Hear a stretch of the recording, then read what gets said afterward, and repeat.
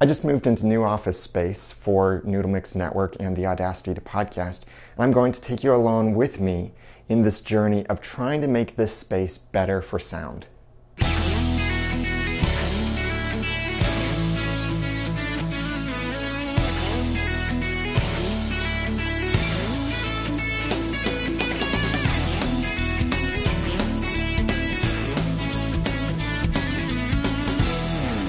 Hi, I'm Daniel J. Lewis from the AudacityToPodcast.com.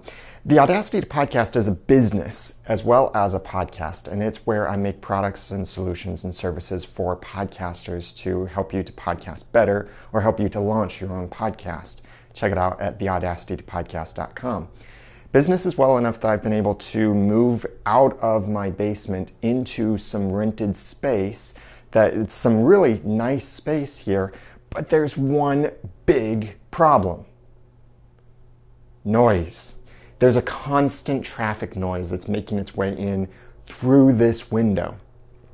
Also, this room that I'm in is full of walls like this, flat, bare walls. It's not a good space for the sound and the reverb, and I discovered this recently when I recorded an episode of one of my other podcasts, that as much as I thought my microphones would help cut down on the reverb, it was still very clearly there. So what I'll be trying will be some hacks from home, some cheap stuff. This is a Quillo, a nice thick blanket. I'll be trying to hang that over the window, see what kind of change that makes. I also have a bunch of these really ugly pads that look like they're from the 70s. I'll be trying to see about putting this over the window as well as maybe hanging this on the wall. It's flat on both sides, so this is not a definite sound absorber like you would normally see acoustic pads or acoustic foam, something like that. It's foam, sure, it's not all that fancy, but I got this for free. Someone was going to throw it away, and I grabbed it. So we'll see what I can do with this as well. So to give the control group sample here, I'll be quiet and let you listen to the noise as I move around to different areas of the room.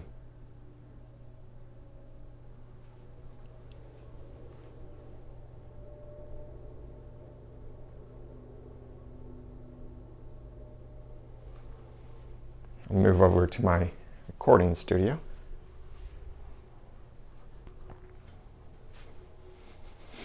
And I'll move behind the camera to another room, which is going to be my video room, and I'll close the door behind me.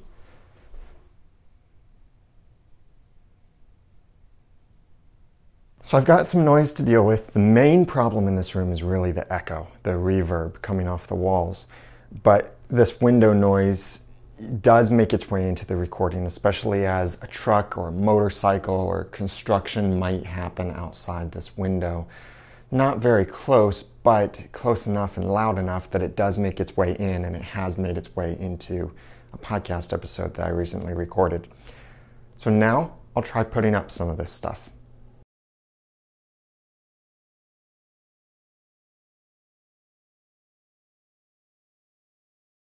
I don't think that really did much.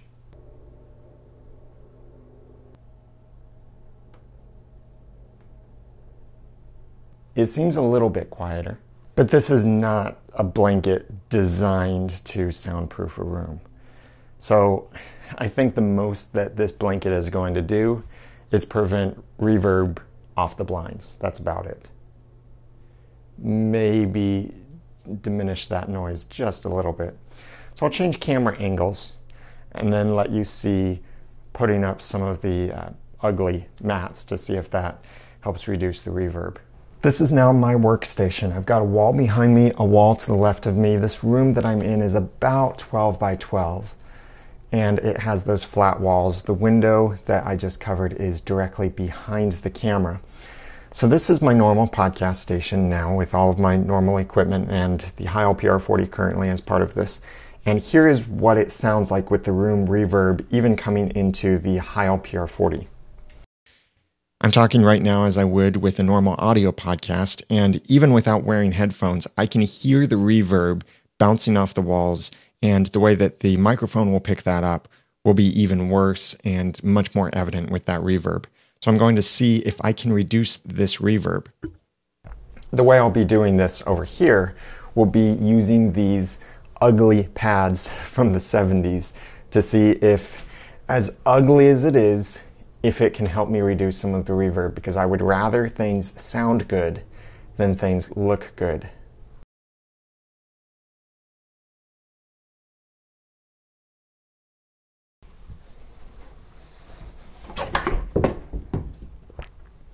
Okay, so that doesn't work.